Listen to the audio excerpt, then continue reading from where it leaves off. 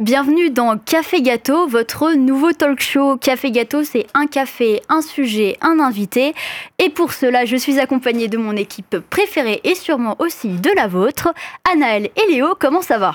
Ça va super, et toi ? Ah bah ça va parfaitement. Et toi, Léo ? Ça va très bien. Très très bien. Et bah pour compléter ce très beau plateau, nous accueillons Rafika. Comment vous allez ? Très bien, merci. Très très bien, et bah parfaitement, tout le monde va bien, c'est parfait. Alors merci pour votre présence.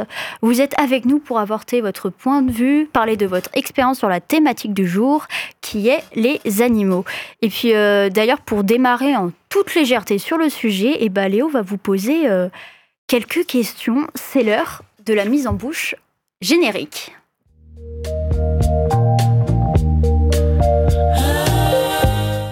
Je suis autant surpris du générique, je n'étais pas habitué. Je vais vous demander du coup de vous présenter, de présenter en même temps l'association. Alors, je m'appelle Rafika, j'ai créé l'association avec une amie qui s'appelle Evelyne le 2 octobre 2014, donc ça fait 10 ans qu'on existe. C'est une association de protection du chat errant principalement. De temps en temps, ça nous arrive de récupérer des chats des particuliers qui s'en débarrassent, parce qu'il n'y a pas d'autre mot, pas dans leur tête, mais en tout cas c'est le cas. Et voilà, donc on stérilise, on identifie, on teste les animaux, on les vaccine, on les place en famille d'accueil parce qu'on n'a pas les moyens d'avoir un refuge. Et ensuite, on essaie de les sociabiliser, de les proposer à l'adoption avec tout un questionnaire pour pouvoir les faire adopter au mieux, parce qu'on les sort de la misère, c'est pas pour les mettre dans la misère après. D'accord. Et donc là, j'allais vous poser vous, votre rôle au sein de cette association. Je suis, on va dire, je fais tout, entre guillemets, dans le sens où je suis la présidente. Donc, oui. On a un œil un peu sur tout, sur la préparation des contrats, la mise en place des familles d'accueil, vérifier que les mails ont bien été reçus pour toutes les personnes. On nourrit les chats errants aussi, donc négocier un petit peu avec les différentes sociétés, les partenaires, les vétérinaires pour avoir des tarifs, pour trouver de la nourriture, l'organisation des opérations caddie, donc c'est un peu comme les restaurants du cœur mais pour les animaux. Et puis après la répartition un petit peu à droite à gauche de la nourriture, de qui va chez quel vétérinaire, faire envoyer les bons, etc. Et d'où est venue l'idée de la création de cette association. En fait, je suis arrivée sur Strasbourg et très peu de temps après, j'ai vu une affiche en passant dans la rue d'un chat qui était perdu. Un chat noir un peu sauvage qui s'appelle Colin, qui à la sortie des vétérinaires en fait, a tapé la vitre et il était encore anesthésié. Et du coup, ils avaient mis des annonces pour essayer de retrouver ce chat. Ils cherchaient des bénévoles pour... forcément, il faut rester jusqu'à 2h, 3h du matin, sillonner un petit peu les rues. Et puis, je me suis proposée pour essayer de retrouver ce chat. Et au cours de nos petites vagabondages, on va dire, on s'est retrouvés avec cette personne, Evelyne. Et puis, on a un chat blanc complètement maigre qui, au lieu d'être blanc, était complètement gris-noir, qui est rentré dans la trappe. Donc, on s'est dit, qu'est-ce qu'on fait ? Donc, on a appelé les personnes qui étaient en train de rechercher le fameux Colin. Et puis, ils nous ont dit, c'est pas lui qu'on recherche, il faut le relâcher. On s'est dit, non, on peut pas se permettre de relâcher ce chat-là. Il est maigre, ça se voit qu'il est mal. Donc, on a improvisionné chez Evelyne. On a déposé le petit minouche qu'on a appelé Samouraï parce qu'il montait partout. Très beau surnom. Voilà, et en fait, à force d'attendre comme ça sur le trottoir, là, comme des prostituées, je suis désolée, mais je sais pas si on a le droit de dire ça. On a le droit. Mais, vous avez le droit. À force d'attendre comme ça, on s'est dit, tous les chats qu'on n'arrête pas de voir comme ça, qui errent partout, qu'est-ce qu'on pourrait faire ? Et puis à force, on s'est dit, pourquoi est-ce qu'on créerait pas une association, puisque Evelyne, elle... habitait et née dans les parages, donc elle connaissait des vétérinaires depuis de très très longues années. Et puis on s'est dit, on va commencer par démarcher ces vétérinaires-là, voir s'ils accepteraient, si une association qui se crée pourrait bénéficier des tarifs, etc. Et puis, de fil en aiguille, on a fini par créer l'association Chat Franchi. Okay. Et du coup, le chat, l'animal, c'est venu vraiment d'une envie de s'occuper principalement de cet animal ou c'était un peu du hasard Alors, on a toujours aimé les animaux. Moi, à la maison, mes frères, ils ont toujours ramené des animaux, que ce soit des chiens, des chats, des oiseaux, des lapins, etc. Et franchement, c'est l'Arche de Noé. Et du coup, on a toujours eu plein d'animaux. Et puis là, quand vous êtes dans la rue en train de chercher un chat en particulier, que vous en voyez pas mal qui traînent, qui meurent de faim, donc vous leur donnez à manger, etc., vous pouvez pas vous dire lui je le sauve, toi tu meurs. Oui, donc il y a un moment, clair. On est obligé d'écouter son cœur et de faire ce qu'on pense juste. Et vous avez déjà recueilli d'autres, des chiens par exemple, ou vraiment que des chiens? Ah non, on a tout. Quand j'écoute le message des répondeurs, c'est chien, chat, oiseau, reptile. On a aussi une tortue dans l'association, une tortue d'eau. Georges. Vous avez trouvé aussi à Strasbourg pour le coup une tortue. Exactement, à l'orangerie, dans le parc de l'orangerie, alors que c'est une tortue d'eau, donc qui a été jetée comme ça. On trouve de tout, sincèrement. On a sorti quelques oiseaux, on a sorti des lapins, des chiens, 15 chiens à peu près. Ah oui. Oh, wow. Alors, on avait créé les statuts en fait de telle sorte à pouvoir sortir n'importe quel animal, parce que forcément, quand on est dans la rue le soir à pas d'heure, on tombe sur un peu tout.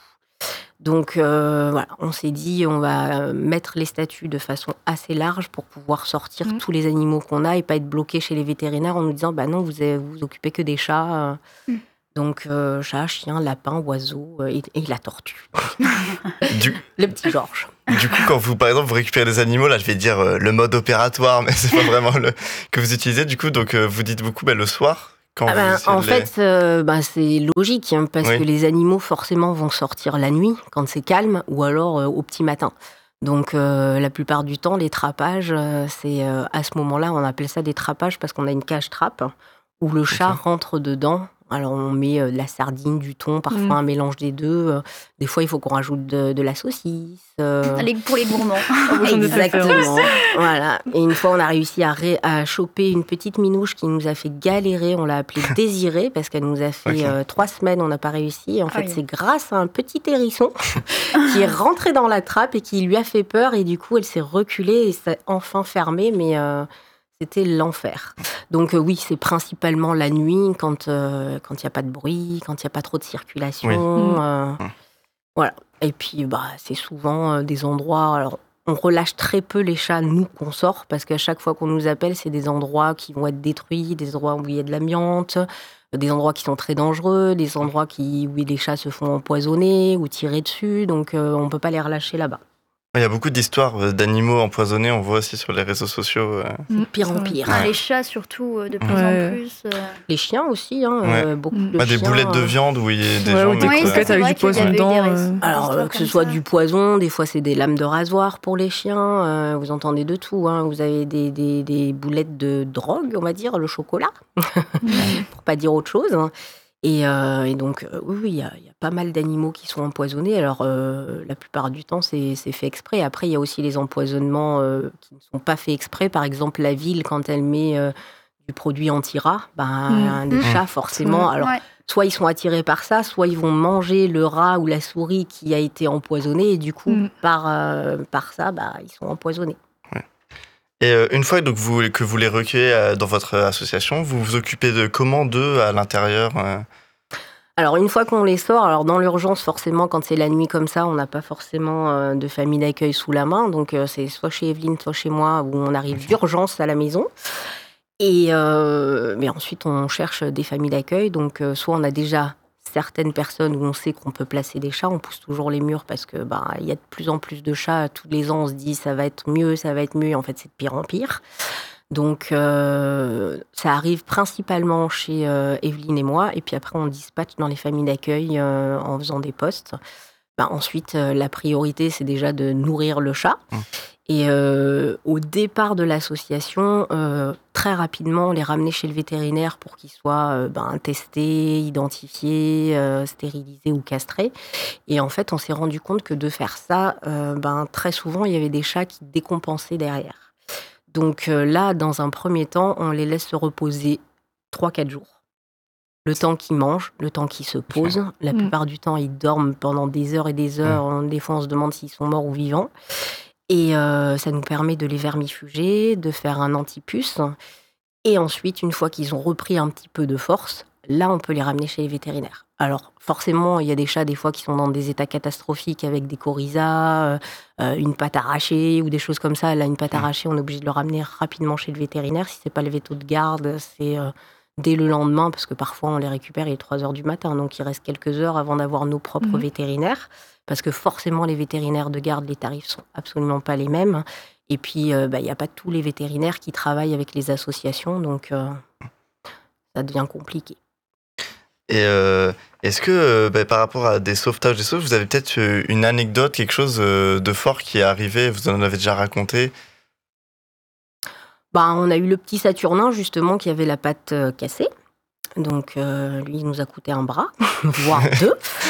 Il a eu plusieurs opérations. On a eu la petite Éclipse aussi, qu'on a récupérée du côté de Haguenau, qui, elle, on nous a signalé un chat qui errait en plein milieu de la rue, en plus une super sociable, avec l'oreille coupée. Donc, on ne sait pas ce qui lui est arrivé, mais en tout cas, c'est pas un vétérinaire qui l'a fait. Et donc cette petite minette, on l'a récupérée, le col du fémur complètement explosé. Donc quand elle est arrivée chez les vétérinaires, ils nous ont dit il y a des bébés. On a dit d'accord. Donc du coup, on a dû retourner sur Haguenau, parce que c'était à Haguenau. Et du coup, on a cherché, on a récupéré ces 3 bébés. Et après, en fait, on s'est aperçu en faisant... on est des enquêteurs un peu, quelque part, franchement. Et en fait, en faisant l'enquête de voisinage, on s'est aperçu que c'était le chat d'un particulier qui l'a laissé sortir, qui habitait au 3e étage. Et la minette, en fait, ne s'en sentait pas bien chez elle. Donc, elle descendait par le balcon, parce qu'évidemment, elle était logée au balcon. Et en fait, elle avait fait ses bébés sur le balcon et elle les avait descendus. Et en descendant, elle s'est fait taper par une voiture. Donc, les bébés étaient cachés sous les fourrés. Et on a fini par récupérer ces 3 bébés qu'on a ramenés chez les vétérinaires d'Ardar parce qu'elle allaitait. Donc, elle avait commencé à faire une mamite en plus de ça. Donc, une mamite, c'est comme pour les humains. Quand on n'est pas allaité, forcément, ça gonfle, ça fait mal. Donc, voilà. Mais en gros. On a Albator aussi. Pauvre petit Albator, en fait, lui, 3 semaines pour réussir à l'attraper. On l'a récupéré à 12h02, quand les vétérinaires sont fermés, parce qu'ils ferment à midi. Ah oui. Donc, on a dû aller... c'est toujours comme ça. De toute façon, quand il y a un problème, quand il y a une urgence, c'est 12h02 ou alors 19h05. Jamais avant. Exactement. Et donc, lui, Albator, on voyait qu'il c'était vraiment un gros caïd, un gros sauvage. Et je disais il parce qu'il vient juste de décéder il y a très très peu de temps. Et en fait, ce petit bonhomme, il avait l'œil abîmé, donc on ne sait pas trop ce qui s'est passé. Est-ce que c'était une bagarre? Parce que forcément, quand ils sont pas castrés, c'est des grosses bagarres, les maladies qui arrivent. Donc il avait l'œil un petit peu abîmé, sauf qu'il nous a pas laissé faire. Il est pas rentré dans la trappe. On a mis je ne sais combien de trappes, je ne sais combien de subterfuges. On est resté des heures et des heures et des heures à l'attraper. On n'a pas réussi. Et quand, au final, on a réussi enfin à l'attraper, on a dû aller chez les vétérinaires de garde en Allemagne. Et ils ont dû énucléer l'œil. Donc, c'est pour ça qu'on l'a appelé Albator. Et en fait, après, c'est devenu un amour de chat qui, malheureusement, était FIV, donc c'est le sida du chat. Et qui a eu des soucis cardiaques par la suite. Mais il a vécu une 15aine d'années. Il a bien vécu. Vous essayez de voir les lieux où les chats vont pouvoir potentiellement s'épanouir ou exactement. Ou pas, et en fait, le conseil téléphonique, si vous voulez, et la visite chez les personnes, c'est pas pour fliquer les gens. C'est uniquement pour voir un petit peu l'environnement, puisqu'il y a des gens qui vont vous dire « Ah ben moi, j'ai craqué pour ce chat », sauf que ce chat ne correspond pas du tout à leur vie, en fait. Un chat qui va être pépère, ok, si eux, ils partent le matin à 7h et qu'ils rentrent à 20h, il n'y a pas de souci, mais un chat qui a besoin de se dépenser, parfois ils vous disent on veut adopter un seul chat. Et puis au final, en fait, on arrive à se rendre compte que c'est mieux 2, parce qu'en plus, ils sont en famille d'accueil, ils sont inséparables, donc, et puis quand les gens ne sont pas là de la journée, ça permet aussi au chat de ne pas s'ennuyer. Donc voilà, le fait de se déplacer chez les gens, ça permet de les conseiller au mieux par rapport à l'animal qui correspond à leur vie. Et c'est ça, tout pour les besoins du chat. C'est ça. Voilà. Donc, Moi, ma priorité, c'est l'animal. Oui, ça, c'est l'animal. C'est ça. Après, si l'humain est parfait, c'est encore mieux. C'est encore mieux. Ça, c'est sûr. Mais ma priorité, c'est l'animal. Et parfois, il y a des urgences qui peuvent arriver. Je dirais pas que tous les jours, il y a des urgences, mais pas loin. Ah, ok, quand même. Pas loin, ouais. Là, on vient juste de nous appeler pour récupérer 16 chats. Ah oui, quand même. Hier soir, on en a récupéré déjà 5. Là, on vient d'en récupérer à l'heure où je vous parle 3. Et puis, il y en a encore... Faites le calcul, je suis très nulle en maths. Beaucoup trop. Ouais, beaucoup. Voilà, il y en a beaucoup trop. Ouais, malheureusement, il y en a vraiment, vraiment trop. Et c'est tout le temps comme ça. C'est tout le temps, c'est tous les jours. Et quand c'est pas ça, il y a aussi les mails à voir, les messages sur Facebook, répondre aux gens. Il y a des urgences un petit peu tout le temps parce que les gens sont désemparés. Là, les factures vétérinaires des particuliers aussi. Hier, un mail d'une dame... Son chat a une insuffisance rénale qui vient juste d'être détectée et elle a payé plus de 1 500 € et les vétérinaires leur ont donné nos coordonnées comme si on était... On a des comptes bancaires surdimensionnés à l'infini. En fait, dans ma cave, je fabrique des billets de banque. Et donc, du coup, ils nous ont contactés pour qu'on puisse payer les factures vétérinaires. Donc, je lui ai dit, je suis désolée, mais si je pouvais vous aider, je le ferais avec grand plaisir. Malheureusement... Il y a tellement de demandes. Il y a de la demande tout le temps. Et quand c'est pas ça, c'est les gens qui vous appellent pour vous dire... mon mari est allergique, mon chat a 13 ans, je viens à quelle heure pour le déposer chez vous ? Ah oui. C'est le mari qu'il faut déposer dans ces cas. Ouais, voilà, c'est un peu ça, ouais. Donc, voilà, et des choses comme ça, on en a tous les jours. Sincèrement, je pense qu'on a à peu près 10 mails par jour des gens qui veulent soit abandonner leur chat. Ah, mais franchement, ça en devient désespérant parce que les gens, ils se rendent pas compte que nous, quelque part, on n'endort pas. On essaye de trouver des solutions, même si on ne prend pas les chats des particuliers, on essaye toujours de se dire, on va essayer au moins de poster, peut-être que quelqu'un va vouloir prendre ce chat parce que il a 13 ans, il a 14 ans, il a beaucoup plus. Mais ça peut faire prendre conscience aussi que tout centralisé, juste c'est centralisé sur Strasbourg et ses alentours, ça fait prendre conscience que dans toute la France, il doit se passer tellement de choses. Toute la France, et puis je parle même pas du monde. Oui. Oui, c'est...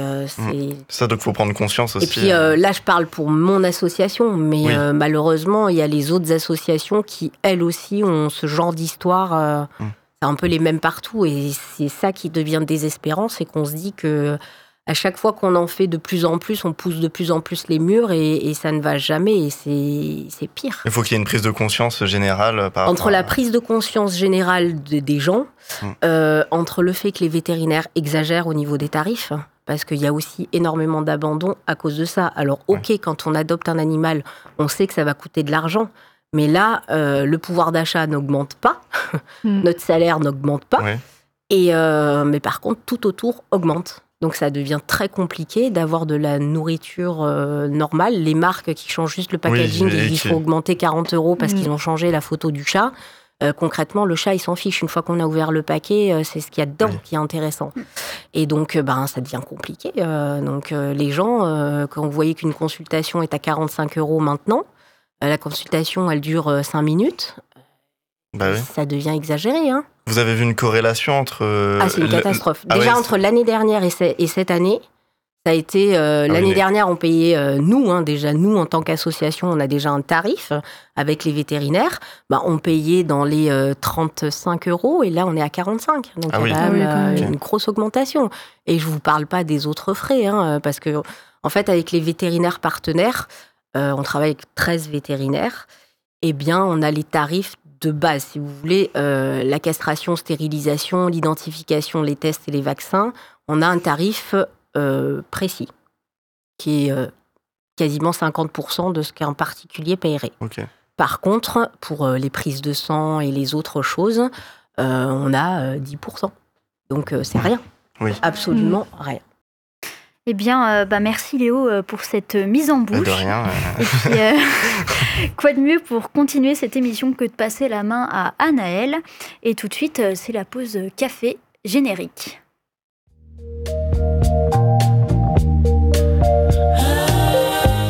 Alors, il n'y a pas qu'à nos invités à qui on pose des questions. Exactement, donc on a aussi nos auditeurs qui ont pu s'exprimer à travers des questions que je leur ai posées via les réseaux sociaux. Donc on commence avec la première question que je leur ai posée, qui est tout simplement, en fait, as-tu un ou des animaux ? Et si oui, par quel moyen est-ce qu'il ou elle l'a adopté ? Et pourquoi avoir choisi ce moyen-là ? Donc le premier vocal. Alors depuis plus de 2 ans, j'ai un chat qui a été recueilli par ma mère quand elle travaille dans un EHPAD en tant qu'infirmière. Et en fait, c'est un résident qui avait ce chat, il avait le droit d'en avoir un, mais un jour, ils ont décidé qu'ils ne pouvaient plus avoir ce chat parce qu'ils ne s'en occupaient pas. Et ils voulaient l'envoyer à la SPA. Et pour éviter ça, ma mère m'a demandé et on a décidé de le recueillir et voilà, maintenant ça fait 2 ans et demi qu'elle est chez nous. Du coup, je vais aussi vous poser la question, est-ce que du coup vous avez déjà des animaux de compagnie ? Moi, j'avais un chien, malheureusement qui est décédé, mais j'avais un chien et nous on l'avait recueilli.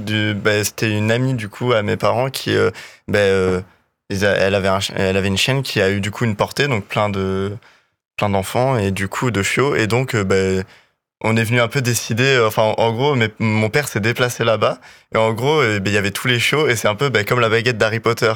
En gros, c'est un peu le chien, du coup, qui a choisi, qui est venu, du coup, après, ils l'ont adopté, mais du coup, tout bébé, quoi. Et donc, en tout cas, moi, dans ma famille, par exemple, on n'a jamais acheté un chien, c'était toujours, le seul chien qu'on a eu, c'était vraiment d'une manière, comment dire, je sais pas, naturelle, juste, c'était...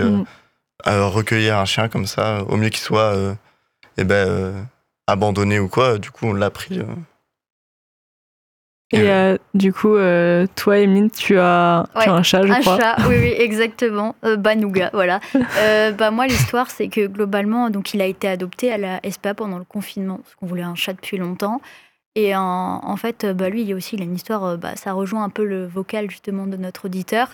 Il appartenait à un vieux monsieur, mais qui a dû finir en maison de retraite, en EHPAD. Et en fait, la fille de ce monsieur, du coup, avait littéralement laissé le chien en mode, à l'esprit, en mode, comme si c'était un meuble que tu ramenais à Emmaüs, en mode, du coup, le chat, voilà. Et donc, donc on l'a adopté à la SPA. Et puis, ça a été un choix de famille de se dire que de toute façon, on allait adopter et pas acheter parce qu'il y avait déjà assez d'animaux. Ma mère avait déjà eu des chats, on savait s'en occuper. Et puis... pourquoi acheter alors qu'il y a plein d'animaux qui ont besoin d'une famille avec des refuges qui sont pleins à craquer avec le nombre d'abandons qui ne fait qu'augmenter. Donc, Et du coup, Rafika, vous avez aussi des chats, si j'ai bien compris. Donc, la tortue. La tortue, forcément. Georges, c'est bien ça. Georges la tortue. Qui s'entend très très bien avec les chats. C'est presque un chat, ils se font des bisous. Oh là là, c'est trop adorable. Ils viennent boire dans son aquarium. Quand je lave l'aquarium, Georges va s'amuser derrière eux. Ils sont très intrigués. C'est trop bien. Adorable. Et puis j'ai eu à la maison 2 chiens que j'ai sortis à pas d'heure la nuit. Donc comme j'avais pas de famille d'accueil, du coup, ils ont été à la maison. Et le petit Jack Russell Falco, lui, il se prenait pour un chat, donc il dormait dans l'arbre à chat, parce que lui, ça a duré bien plus longtemps, parce que j'ai eu du mal à trouver des gens. Puis après, les chats qui n'avaient jamais vu de chien, pourtant, sont très très très bien adaptés. Ils dormaient ensemble, ils se faisaient des léchouilles. C'était assez mignon à voir. Mais c'est peut-être la spéciale Jack Russell, parce que du coup, mon chat, c'est aussi un Jack Russell coupé cocker, et elle se prenait aussi pour un chat, elle grimpait sur le toboggan. C'est rigolo. Alors, t'as demandé si c'était un chat ou un chien, finalement. Moi, ce qui m'avait marqué, c'est qu'on avait adopté, on avait fait un truc, toute ma famille, on s'était mis en ronde. On avait mis le petit chien au milieu, et du coup, pour qu'ils nous connaissent tous, alors je sais pas pourquoi ça m'a marqué ça quand j'étais petit. C'était les trucs pour que le chien s'adapte à la famille et tout. Oui. Surtout quand c'est un tout bébé chien, quoi. Mais c'est vrai que les Jack Russell, j'ai l'impression que c'est toujours des chiens qui sont hyper speed. Mon frère avait aussi un Jack Russell, et c'était vraiment le chien qui courait partout, il faisait n'importe quoi, c'était trop drôle. Mais c'est vraiment des chiens qui sont assez spéciaux, j'ai l'impression, quand même. C'est la race, ça a besoin de se dépenser énormément. C'est pour ça que les gens, quand ils prennent des animaux, surtout les chiens, faudrait qu'ils se renseignent un tout petit peu plus avant de prendre des gros chiens, par exemple, qui vont, les pauvres, presque pas sortir. Donc, parce que là, on parle des chats, mais les chiens. Puis c'est un peu des chiens de chasse aussi, les noms des Jack Russell. Oui, ça aime bien déterrer les choses. Nous, je sais que par exemple, notre chien, on lui achetait par exemple on allait à la boucherie et il nous donnait par exemple des os et des os tout, et à chaque fois, on lui donnait un os, mais elle allait l'enterrer tout de suite. Ou le pire, c'est on l'a promené sans laisse parce je viens pas de Strasbourg, je viens de Charente et du coup, il y a beaucoup de vignes et tout, donc souvent on l'a promené, mais il fallait juste qu'il y ait un lièvre. Là, c'était parti parce qu'on l'a promené sans laisse. Là, elle était partie pour vraiment, c'était parti en course-poursuite. Toi, tu as des animaux ? Alors, oui, j'ai un chat qui s'appelle Filou. Il va avoir 13 ans en mars, donc ça commence à faire un bout de temps. On l'a adopté, en fait, parce que c'était l'ami d'une collègue à ma mère qui avait du coup une portée de chaton. Et ça devenait urgent pour elle de le faire adopter parce que sinon, elle était obligée d'aller le faire euthanasier. Et du coup, il en restait un qui n'était pas encore adopté, donc on s'est dit bonjour, on aimerait bien avoir un chat. Et du coup, on allait le voir et on l'a adopté, et ça s'est fait comme ça, quoi. Si elle avait fait stériliser son chat, elle n'aurait pas eu besoin d'en avoir autant et de penser à faire euthanasier. Ça, c'est un très gros problème aussi. C'est vrai que c'est super important de faire stériliser ces animaux. Le but principal de l'association, c'est de stopper la prolifération du chat errant. Donc, et le problème, c'est qu'avec le Bon Coin et ce genre de choses, alors les annonces sont gratuites pour les particuliers, mais pour les associations, c'est payant. Donc, allez voir le problème. Je trouve ça surprenant. Je savais pas. Non, c'est malheureusement. Et en tout cas, à l'époque, c'était comme ça, parce que en plus, nous, on avait refusé une fois, on avait osé mettre une annonce, on a eu des barjots qui nous ont contactés, donc on s'est dit non, c'est une perte de temps et d'énergie de devoir répondre à tout le monde, parce que même si on refuse, on fait en sorte de répondre à tout le monde pour qu'il y ait une réponse. Si on répond pas aux gens, c'est que le mail est passé dans les spams ou qu'on l'a pas vu, mais on répond, même si c'est négatif, on essaye vraiment de répondre à tout le monde. Ouais, c'est vrai que puis la stérilisation, ça peut pas aussi éviter des maladies aux animaux bien sûr, surtout quand ils sont dehors, surtout les mâles, quand ils se bagarrent, ça évite le sida du chat, ce qu'on appelle le FIV, la leucose, le FELV. Donc oui, bien sûr. Mais surtout, ça évite la reproduction.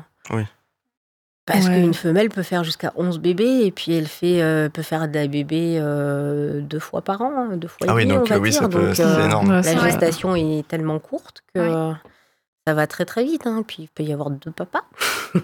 En plus. Donc, puis c'est assez violent, quand vous entendez les bagarres dans la nuit, des fois, franchement, ça hurle assez fort. Donc, c'est vrai que ça peut aussi créer des...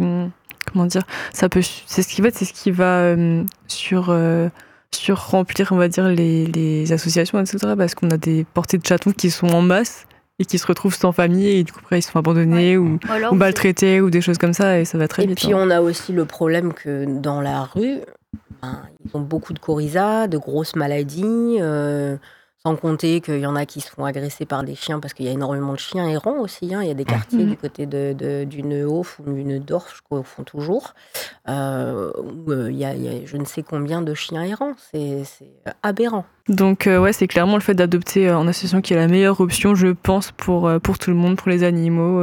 Et même pour nous, on a quand même ce sentiment de fierté de se dire qu'on a peut-être sauvé un animal de quelque chose de mauvais. Exactement. C'est quand même quelque chose de gratifiant, donc c'est quand même super important. Donc la deuxième question que j'ai posée aux auditeurs, donc c'était: que penses-tu du fait d'offrir un animal de compagnie en cadeau de Noël ou d'anniversaire, comme par exemple sur les vidéos qu'on voit sur les réseaux sociaux qui tournent quand même pas mal. Donc on peut écouter le deuxième vocal. Je trouve qu'offrir un animal de compagnie, c'est un des plus beaux cadeaux qu'on puisse faire, parce que un animal, c'est une source de joie, d'affection, de tout ce qu'on veut de positif. Alors bien sûr, il faut bien le choisir par rapport à la personne, mais voilà, je trouve que c'est un cadeau exceptionnel. Et par rapport aux vidéos, je pense que ce sont de très très bonnes vidéos, et moi ça me plaît beaucoup. Après voilà, aussi il y a des nuances où certaines vidéos peuvent être un peu fausses, mais c'est vrai que les vraies réactions, c'est toujours un plaisir de les voir. Alors, qu'est-ce que vous pensez de ce que vient de nous dire notre auditeur, et aussi quel est votre votre pensée sur cette question? Alors moi, personnellement, je trouve que c'est une bêtise infinie d'offrir un animal pour Noël, les anniversaires. Alors déjà il faut être sûr que la personne va pouvoir être responsable et pouvoir subvenir aux besoins de l'animal. D'autre part, l'animal, c'est l'animal qui choisit son humain et pas forcément l'inverse. Et d'autre part, c'est quand même des contraintes. Par exemple, on va vous offrir un chien, vous n'êtes pas là de la journée. En fonction de la race qu'on va vous offrir, aura besoin de plus ou moins de sport, de compagnie. Ensuite, ça dépend d'où vient l'animal aussi, des traumatismes qu'il peut avoir, s'il a besoin de présence. Les gens qui achètent des chiens et qui les enferment dans des cages parce qu'ils sont pas là de la journée, moi je suis désolée, mais ça devient aberrant. Alors nous, personnellement, dans l'association, période de Noël, il n'y a aucune adoption qui est faite. Vous me prononcez le mot, c'est pour un cadeau, c'est mort. Désolée, après c'est peut-être dommage, mais personnellement, ça fait 10 ans qu'on a l'association. Et à part un chat qu'on a récupéré parce que c'est pas qu'il était maltraité, mais la personne ne s'en occupait pas plus que ça parce que le couple s'est séparé, et donc par vengeance, parce qu'il était plus avec l'autre personne, donc du coup on l'a mis au placard. Donc celui-ci, on l'a récupéré parce que c'est l'autre, le conjoint qui nous a contactés. Un autre, alors celui-là, c'est assez aberrant, on l'a récupéré parce qu'il était trop câlin. Ils n'avaient pas l'habitude de ça, leur autre chat était décédé et du coup, ils supportaient pas que le chat le suive partout, leur fasse des câlins, veuille dormir avec eux, donc on l'a récupéré. Et le troisième, qu'on a récupéré il n'y a pas très longtemps, alors que ça faisait 1 an et demi qu'ils vivaient avec eux, ils ont juste pas écouté, pas fait les conseils, ils ont pris un chien en urgence, ok, mais qui est resté des mois et des mois, le chat a fait un stress, et du coup, il a eu une des cystites. Donc c'est une infection urinaire qui aurait pu être soignée. On a donné tous les conseils possibles et imaginables. Là aussi, le vétérinaire n'a pas fait ce qu'il fallait, parce que quand je leur dis faites une prise de sang, une échographie, et que la personne revient en me disant il a dit que tout allait bien, et en fait quand je demande les résultats, ça n'a pas été fait. Le vétérinaire, en regardant le chat, a considéré qu'il était bien. Donc le chat a été abandonné, et quand moi je l'ai ramené chez le vétérinaire, c'était juste ça. On a traité le chat, et il va très bien, il fait absolument pas pipi partout. Et voilà, donc moi, personnellement, faire un cadeau, pour en revenir à votre question, faire un cadeau comme ça, c'est impossible. Et puis ça fait aussi passer l'animal comme un objet, un peu, le dire, on l'offre comme un cadeau. Oui, c'est ça. Aussi, en plus, les vidéos dans les cartons, dans les sacs, franchement, l'animal, ça se choisit. Donc, non. Moi, j'ai totalement la même vision sur ça. C'est que, pour moi, un animal, déjà, ça doit être réfléchi.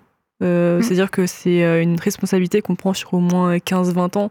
C'est pas quelque chose, c'est pas juste un objet sur lequel on va s'occuper pendant 3 mois. Ensuite, on le met de côté. C'est pas comme ça que ça marche, quoi. C'est vraiment super important, je pense, de sensibiliser un peu les gens sur ça. Parce que pour lui, c'est pas forcément si évident que ça. Pour nous, ça l'est. Mais pour d'autres, pas forcément, malheureusement. Donc, c'est quand même assez important de parler de ça, je pense. Puis, je me permets, j'ai une petite anecdote sur ce sujet. C'est qu'il y a quelques années de ça, nous avait contacté pour offrir un chat, à un enfant de 6 ans pour le responsabiliser. Quand j'ai fait la prévisite, je vous parle pas de l'endroit relativement insalubre, dangereux pour les 2 enfants qui étaient sur place, même mes propres enfants, je les aurais même pas mis en famille d'accueil là-bas. Donc le chat, voilà. Une rue archi passante, donc c'était pas l'idéal. Et en plus, la dame ose me dire, mon mari est contre, mais comme on a acheté un super aspirateur qui aspire bien les poils des chats et des chiens et de tous les animaux, du coup, il veut bien qu'on ait un chat. Ah oui, alors vous voyez, on a tout acheté, la gamelle, la litière, l'arbre à chat, les jouets, donc en gros, vous pouvez pas refuser de nous laisser le chat. Je suis désolée. C'est pas un objet. Voilà, j'ai dit non. Donc je vous raconte pas tout ce qu'on nous a pollué en disant qu'ils avaient une super grande maison et qu'on comprenait pas pourquoi on voulait pas placer le chat là. Donc non. Surtout qu'il suffit pas d'avoir une grande maison pour avoir un chat, d'avoir acheté l'arbre à chat et la litière, non. C'est ça. Donc pour un enfant de 6 ans, l'enfant de 6 ans, il va faire quoi ? Il va faire des câlins, mais la litière, c'est pas lui qui va le faire. Au pire, il va le faire une fois, à 6 ans encore. C'est une lourde responsabilité, je trouve, pour un enfant de cet âge. Mais oui, c'est comme des personnes qui peuvent avoir un chien qui disent on a un jardin, on le laisse. Oui, c'est ça, c'est facile. Et voilà, c'est pratique, il n'y a pas besoin de faire la sortie. Alors que c'est pas comme ça que ça marche. Voilà. Oui, en plus, c'est vrai que les chiens, finalement, si on a un jardin et qu'on se repose sur le fait qu'il y a un jardin, il va jamais sortir. Autrement, il va pas découvrir de nouveaux endroits, il va être sûrement même malheureux parce qu'il va voir que le jardin tout le temps, en fait. Il va tourner en rond. Et puis le chien, il a besoin de renifler, de ressentir, d'avoir une interaction avec d'autres chiens, d'autres humains. C'est comme ça que la sociabilisation se fait. Ouais, c'est ça, donc c'est super important. Et mais du coup, on va passer à la troisième question que j'ai posée aux auditeurs. Donc la question, c'était as-tu déjà fait face à un animal abandonné ? Si oui, comment as-tu réagi ? Et sinon, comment est-ce que tu réagirais ? Donc on peut lancer le troisième vocal. Alors si mes souvenirs sont bons, je crois que je n'ai jamais fait face à un animal abandonné. Mais si ça m'arrivait, je pense que je le prendrais avec moi. J'essaierais de voir s'il n'y a pas moyen de retrouver ses propriétaires avec s'il a un tatouage ou une puce.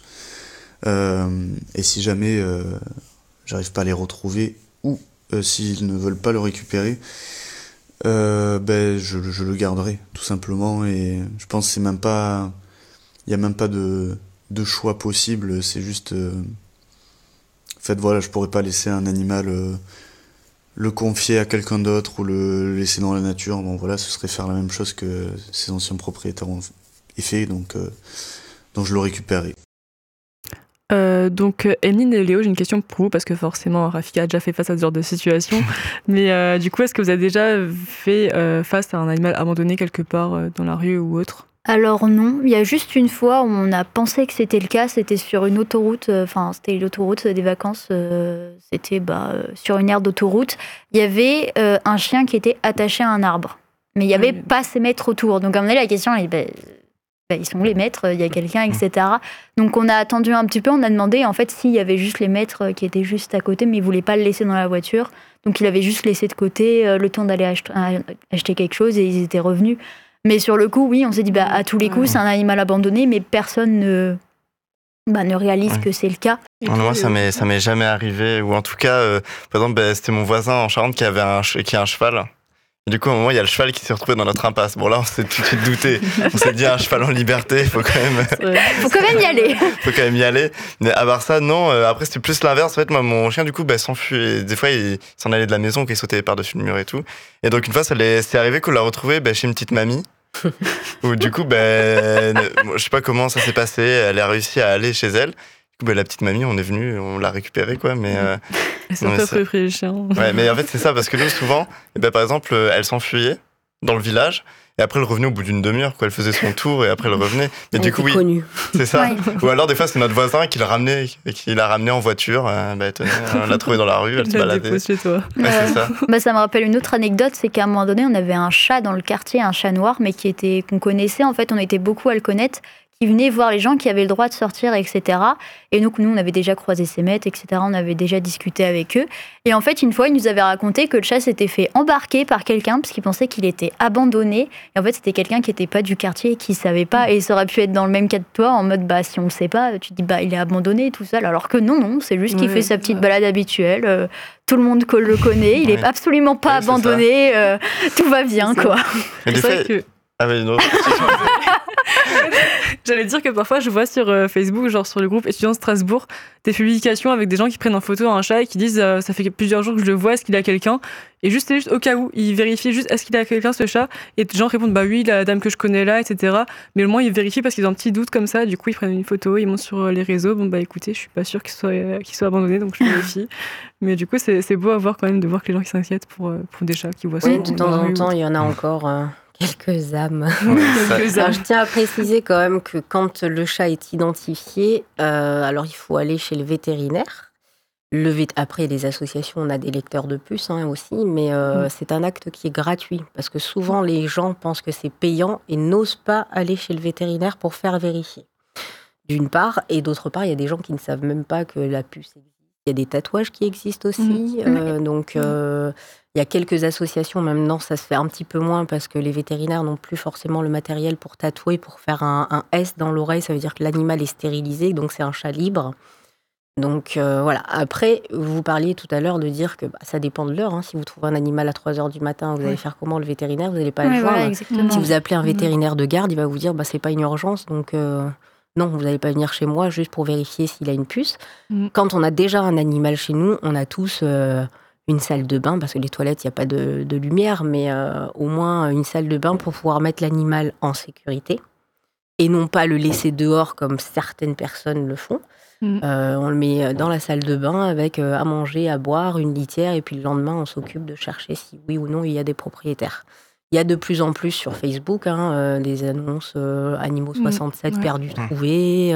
Où on peut faire la photo en disant bon ben voilà, tel chat a été trouvé. Donc il y a des moyens en tout cas d'essayer de retrouver des propriétaires. Et justement, j'allais poser une dernière question qui rejoint un peu du coup ce que vous venez de dire, mais est-ce que vous aurez des conseils supplémentaires pour nos auditeurs concernant du coup les animaux qu'on peut trouver dans la rue ou autre? Alors déjà, la fourrière qui s'appelle la SACPA sur Strasbourg ne sont pas ouverts le week-end, donc quand c'est des cas comme ça, il faut appeler les pompiers. S'il y a un signe aussi, il faut appeler les pompiers, c'est eux qui se déplacent pour les récupérer. Et si on n'arrive pas à joindre la fourrière, on peut passer par les pompiers qui, eux, ont une ligne pour pouvoir les joindre plus facilement. Et oui, quand on trouve un animal comme ça, il y a des gens qui font des photos, qui disent « Ah, j'ai vu cet animal ». Alors, il n'y a pas longtemps, on nous a contactés comme ça en disant « Ah, ben j'étais sur l'autoroute, j'ai vu des chatons, est-ce que vous pouvez y aller? J'ai pas pu m'arrêter. » Si toi, t'as pas pu t'arrêter, nous, on ne pourra pas s'arrêter. Donc, à part appeler la fourrière ou les services de la ville qui, eux, pourront s'arrêter en plein milieu d'autoroute, ça reste compliqué de nous s'arrêter. Le mettre en sécurité. C'est vraiment la priorité, c'est le mettre en sécurité et puis donner à manger, à boire, mettre une petite litière. Si c'est un chien, il n'y a pas besoin de litière, mais au moins le mettre en sécurité. Et sincèrement, à moins qu'on ait 5 mètres carrés chez soi, on a toujours une petite pièce, un petit endroit. Si c'est dans notre chambre, à la limite, notre chat, il ne va pas aller dans notre chambre cette nuit. Ou la cuisine, on peut fermer la cuisine et on a toujours un endroit où on peut sécuriser l'animal pour pouvoir faire les recherches le lendemain. Donc, merci pour les conseils. J'espère qu'on va pouvoir avoir beaucoup de gens qui vont prendre note de tout ça, en tout cas. Du coup, merci Annelle pour ce moment. Alors n'oubliez pas, chers auditeurs, si vous souhaitez participer à l'émission, rendez-vous sur nos réseaux sociaux. Et puis, afin de poursuivre cet épisode, nous allons entrer dans le cœur de l'émission. Alors prenez votre boisson préférée, puisque c'est l'heure du thé générique.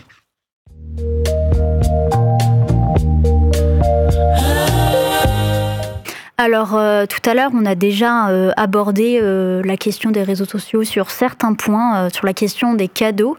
Et là, j'aimerais toujours qu'on parle des réseaux sociaux, mais plutôt des vidéos d'animaux en globalité. Parce que je pense que vous avez déjà sûrement regardé des vidéos sur les réseaux sociaux d'animaux. Je pense... Oui, vraiment, j'ai que ça dans mon fil d'actualité Instagram, que des vidéos de chats. De tout. Moi, ça va du crocodile au chat. Le capybara, beaucoup. Je sais pas si vous voyez quel animal c'est. C'est une sorte de mix entre... Je sais pas comment expliquer. J'allais dire un castor, un hippopotame, mais c'est un peu... c'est une sorte de rongeur. Voilà, une sorte de gros rongeur, quoi. Oui, mais sur Instagram, c'est impressionnant.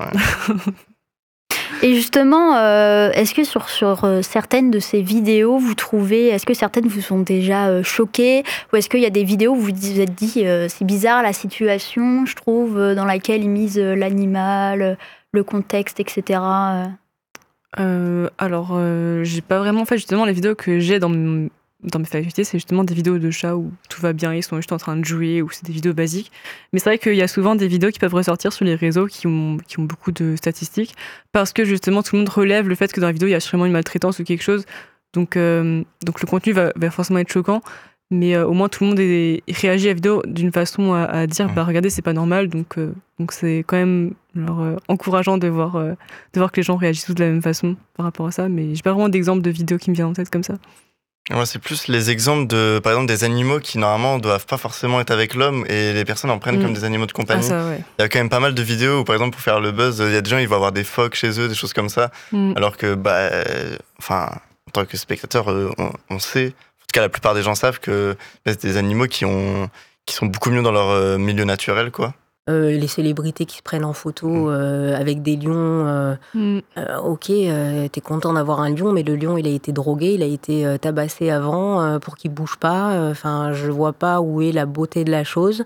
Voilà, donc moi, après des vidéos, oui, je vois souvent des vidéos mignonnes, mais il y a des fois des vidéos où, notamment des célébrités, mais pas que, je sais pas, ils teignent le poil du chat, du chien, ils leur mettent des petits ongles, des choses comme ça. Moi, je suis désolée, ça s'appelle de la maltraitance. Alors, ok, ils sont pas en train de le taper, mais c'est quand même de la maltraitance. L'animal, il n'a pas besoin de faire ça. Ou alors, ils le prennent, on voit très bien. Il y en a plein des vidéos comme ça. Hein. Le chat, il est dans la baignoire, on voit bien qu'il est terrorisé. Ils sont en train de le laver. D'où on lave un chat? Alors, ok, si on vient de le sortir de la rue, qu'il a du pétrole dessus, qu'on le lave, je veux bien. Ou c'est des petits chatons où ils sont bourrés de teigne ou des choses comme ça. Là, on est obligé de les nettoyer. Mais là, en plus, faire une vidéo pour ce genre de choses où on voit très bien que l'animal, il est en stress total. Moi, je suis pas du tout pour. Il y a plein de vidéos aussi comme ça où les animaux, après, ça devient un peu de l'extrême aussi, mais où il y a, par exemple, les 15 situations les plus drôles du 15e, 14e, 13e, etc. Et il y en a toujours dans ces trucs-là où il y en a au moins une qui, moi, me choque tout le temps. Il y a je sais pas, l'animal qui essaye de sauter, il se prend un mur, il tombe par terre, les gens, ils sont en train de rigoler, il s'est pris un mur, il est pas bien, quoi, au final. Hein. Il s'est raté, d'accord, mais après, qu'on l'ait filmé, voilà. Moi, il y a des vidéos où ça passe pas du tout. Après, on a tous vu des vidéos où il y a des choses qui sont rigolotes. Donc, en fonction de chacun, on trouve ça rigolo ou pas. Il faudrait que ça passe par l'éducation des enfants. Ouais. À l'école, voilà, la maternelle, c'est à ce moment-là qu'il faut apprendre aux enfants les choses, parce que du coup, les parents, c'est eux qui vont... ça passe aussi par l'école, hein, mais c'est souvent les parents. Moi, je sais que quand j'étais petit, on n'allait jamais au cirque, parce que mes parents le disaient. Ouais, mais il y a des animaux qui sont pas forcément bien traités et tout. Et vu que dans l'éducation, c'est expliqué depuis petit, après, ça devient naturel. Mais pour beaucoup, c'est que en fait, ça doit vraiment passer par là, quoi. Comme pour beaucoup de choses, en fait, finalement, la solution, c'est l'éducation. Exactement. En règle générale.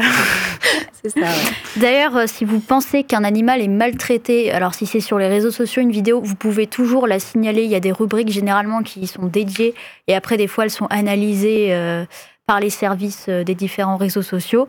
Et puis sinon, vous pouvez toujours remplir le formulaire anonyme, signaler une maltraitance animale sur le site intérieur.gouv.fr. Et puis si vous êtes témoin d'un acte de violence sur la voie publique qui nécessite une intervention immédiate pour la survie de l'animal, il faut contacter le 17.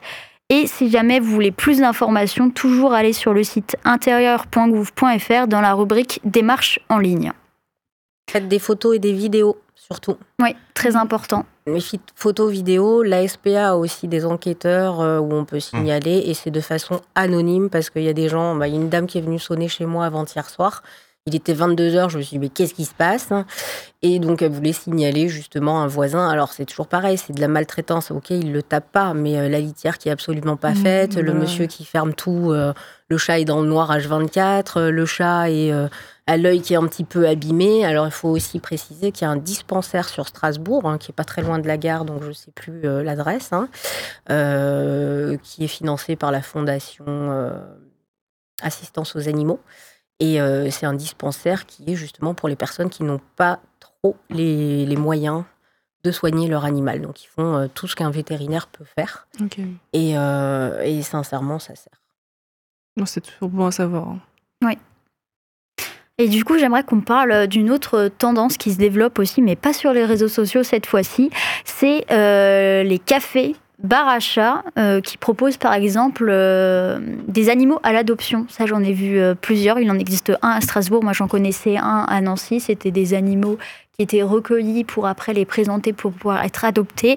Et il existe aussi une autre tendance un peu différente, c'est le puppy ou le cat yoga. Donc, il s'agit de faire des séances en fait de yoga accompagnées d'animaux. En général, c'est des chiots ou des chatons dans le but de les sociabiliser pour derrière leur trouver une famille. Et donc, je voulais savoir déjà, est-ce que vous connaissiez, est-ce que vous avez déjà testé, ou alors est-ce que vous avez envie de tester, que ce soit le bar à chat ou alors le yoga avec les animaux? Alors, je connais, oui. Alors, personnellement, j'en ai jamais fait. Je connais une seule association sur Strasbourg qui le fait. Après, les bars à chat, je suis absolument contre. C'est extrêmement rare parce qu'avant celui dont vous parliez sur Strasbourg, celui qui était avant, les gens ils se sont débarrassés des chats quand ils ont fait faillite. C'était du n'importe quoi.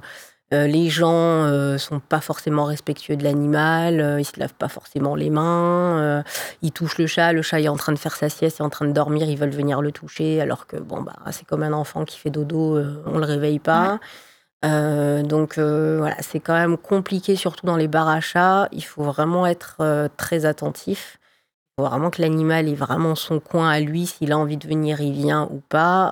Voilà. Sur Strasbourg, elle fait quand même un petit peu attention, Nathalie. Et il y a une double porte qui permet que les chats ne s'évadent pas. Mais bon, il y a déjà eu un chat qui s'est évadé et une autre personne qui lui a volé un chat, qui ont été récupérés, mais c'est le danger en fait, c'est qu'ils ont ouvert leur sac, le chat qui est très gentil et sympa, ça va vite. Donc c'est la personne qui l'a mis dedans surtout. Donc ça va très vite. Et puis quand vous avez du monde, plus vous avez du monde, moins vous faites attention. Donc forcément, c'est un peu plus compliqué. Voilà, moi le bar à chat, je suis pas très pour. On nous a contactés pour voir si on pouvait déposer des animaux, mais j'ai refusé. Je sais que je suis pas très fan non plus, je trouve que ça fait très attraction, très on y va parce qu'il y a des chats, je sais pas, ça fait un peu pour attirer, je sais pas, j'ai jamais testé, c'est vraiment, enfin ça m'attire pas trop personnellement. Alors perso j'avais testé justement celui à Strasbourg, c'est je sais plus le nom, Chaperlipopette, ouais. Mais c'était en 2019 que j'y avais été et justement j'avais vu du coup la double porte, etc. Et je trouve que les chats étaient vraiment dans leur coin, enfin ça allait, ils étaient un peu en paix, en hauteur, dans la barre à chat en train de dormir et au moment où j'étais, personne ne les dérangeait, c'est tout, soit ils venaient, on les caressait, soit ils venaient pas et ils étaient tranquilles dans leur coin. Donc j'avais pas trouvé ça bizarre ou autre. Strasbourg, le et je trouve que ça allait, c'était c'était chill, les chats, ils avaient l'air d'être tranquilles, ils pouvaient partir aussi dans la cuisine où ils voulaient. Ils n'étaient pas enfermés avec les gens dans le salon, enfin c'était quand même assez agréable. Ça dépend vraiment de l'endroit. Ça dépend de l'endroit parce que sur Paris, je peux vous dire que c'est pas forcément le cas. Et ceux qui étaient avant le Chaperlipopette, c'était une catastrophe. C'est pas pour rien qu'ils ont fermé. Avec perte et fracas, malheureusement. Celui que j'avais testé aussi, moi j'avais testé celui à Nancy, j'ai pas encore eu le temps de tester celui à Strasbourg.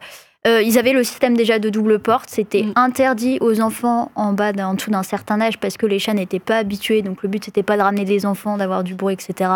Un nombre de places très limité, puis les chats ils avaient énormément de place en hauteur, etc. pour se balader, ils avaient de quoi partir, il n'y avait pas de soucis. Ils pouvaient se cacher si besoin, il y avait des règles imposées, puis si c'était pas respecté, c'était évidemment tout de suite dehors. Et puis aussi au niveau des boissons, de ce qu'ils proposaient, c'était adapté parce qu'il y a des gens qui laissaient, par exemple, s'il y avait un truc avec de la crème dessus, les gens qui laissaient le chat lécher le truc, sauf que c'est tellement toxique, il n'y avait pas tout ce qui était chocolat, etc., c'était pas possible. Donc ils faisaient extrêmement attention. Et puis dans le but, c'était aussi d'adopter les animaux, de les présenter d'une certaine manière, différemment. C'était ça l'idée. Donc c'était assez sécure. On voyait qu'ils prenaient soin de leur chat, quoi. C'est pas c'est quand même rassurant. Un truc d'exposition en mode c'est les objets, on va au musée avec notre petit café. Non, c'est pas ça. Et du coup aussi, il y avait le puppy et le cat yoga.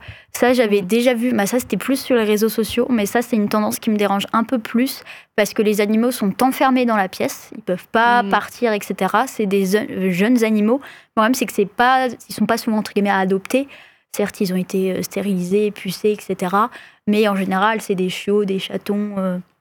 C'est pas vraiment dans le but, on va dire, pour adopter. C'est pas comme s'il y avait, on va dire, justement, une association qui était en partenaire, entre guillemets, pour présenter des chats potentiellement. Il y a un truc plus esthétique, en fait, de dire « Oh, regardez, j'étais avec un petit animal mignon, etc. » Ça, en tout cas, ce que j'ai vu, ça m'a un peu dérangé dans ces cas-là. C'est un peu... quand même bancal. L'idée, en fait, oui, mais du coup, c'est pour familiariser, mais le chien, est-ce qu'il est issu d'un élevage? Parce qu'ils ont tous la même tête, on se dit, il est peut-être issu d'un élevage, le but de produire, en fait, on se dit, c'est quoi l'intérêt? L'argent, faire la vidéo avec des animaux, ça touche toujours plein de gens, donc c'est plutôt ça. Je suis d'accord avec vous. Et puis sinon, on parlait d'abandon, malheureusement, parce que... pour lutter en fait en partie contre ces abandons, on parlait de l'éducation justement, et parfois l'éducation elle passe par les campagnes de sensibilisation. On en voit de plus en plus, des différentes, y a des associations, les grosses associations qu'on connaît, 30 millions d'amis, SPA, ils en sortent chaque année, et ils présentent de nouvelles campagnes, et je voulais savoir, est-ce qu'il y a des campagnes déjà qui vous ont marqué, des campagnes récentes que vous avez vues, des choses à relever là-dessus, en règle générale? Je trouve qu'elles sont toutes marquantes. Celles de 30 millions d'amis, c'est les plus importantes, celles qu'on voit. Et pourrais pas vous repréciser parce que moi je suis une âme sensible, hein, Oui. malgré tout, parce qu'il y a des fois je regarde même pas parce que je sais que je baigne tellement tout le temps là-dedans que j'ai déjà suffisamment de souffrance ailleurs. Donc je regarde pas particulièrement, mais je sais, je les regarde une fois, voilà, elles m'ont touchée, ça me suffit. Donc. Je sais qu'on revient à l'enfance, mais souvent c'est moi, celles qui m'ont marqué, c'est quand j'étais enfant et que ça apparaissait à la télé. Dans des trucs sur quelqu'un qui a abandonné en voiture des animaux ou quoi. Oui, moi je sais que ça m'a marqué. Avant un programme, quand il y a ça fait un petit choc quand on est enfant et on peut se rendre compte. Mais il y en a pas assez. Ouais. Mais souvent c'était avant les fêtes, ce genre de pub. C'est comme pour les accidents de la route, pour l'alcool, pour la drogue. C'était les campagnes aussi qu'on retrouve faites par l'État. Oui, c'est ça. De plus en plus sur YouTube et Twitch. Ouais, là, il y en a une récemment. Je n'ai pas du tout réussi à retrouver l'association. J'ai cherché ça toute la journée en me disant purée, mais c'est quoi la campagne que je vois partout en ce moment à Strasbourg? En fait, c'est une campagne où justement ils font parler les animaux qui ont été maltraités. Et qui explique comme si c'était l'animal qui expliquait son ressenti de ce qu'il a vécu, etc. C'est très dur à regarder, hein. Je vous avoue que c'est compliqué, surtout quand on est déjà sensibilisé. Je trouve ça encore plus difficile parce qu'on est déjà conscient de ce genre de choses et qu'on essaye de faire en sorte que ça cesse à notre échelle. Mais en dehors de la SPA 30 millions d'amis, etc., parce que je trouve qu'il y a toujours des campagnes... c'est toujours aussi très créatif, ils arrivent à se renouveler. Je trouve que le message est toujours le bon, que ça arrive toujours à... le message est toujours clair. C'est un humoriste, c'est Jérôme Niel, qui lui est très sensible à ça. Il y a beaucoup de célébrités qui en parlent. Et lui, il avait fait réaliser un court-métrage il y a peut-être 1 an et demi, 2 ans. Je vous conseille d'aller le voir. Il joue le rôle d'un personnage, d'un gars qui vit près d'une zone désaffectée, abandonnée. Et en fait, on voit un homme qui va abandonner son chien dans cette zone-là, qui va l'attacher.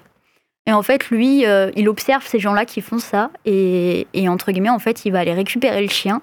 Sauf que du coup, il va l'adopter d'une certaine manière. Et sauf qu'il va, pour choquer les gens, remplacer le chien par l'homme. C'est-à-dire qu'il va laisser l'homme déshabillé, sans nourriture, attaché, pour comparer en fait ce truc de dire oui, bon, pour certains, un animal, ça choque pas, mais si c'était un homme, comment vous auriez réagi, quoi. Ouais. Et la campagne, elle est super forte. Elle est aussi dure à regarder, hein, parce que... mais ça montre bien les choses, et je trouvais que c'était aussi une bonne manière de présenter les choses, de dire qu'il y a des gens quand même qui sont engagés et qui utilisent leur notoriété, en fait, pour faire passer des beaux messages, et bien les faire passer, pas pour surfer sur l'argent en disant regardez, j'ai juste mis une cagnotte sur Instagram, voilà, vous pouvez soutenir la SPA et on s'arrête là, quoi. Et parfois, il faut choquer pour que les gens s'en rendent compte. Alors, le problème, c'est que pas parfois, c'est tout le temps. Ouais. Nous, on le voit sur la page de l'association Chat Franchi, à chaque fois qu'on met un truc basique, classique, on n'a presque pas de vues. Mais dès qu'on sort un animal avec l'œil à moitié arraché ou la patte abîmée ou des choses comme ça, là, on a je ne sais combien de likes, je ne sais combien de commentaires. Et ça devient grave parce qu'on se dit, en fait, il faut choquer les gens pour que les gens s'intéressent, partagent et ouvrent un peu les yeux. Et ça, c'est pas normal.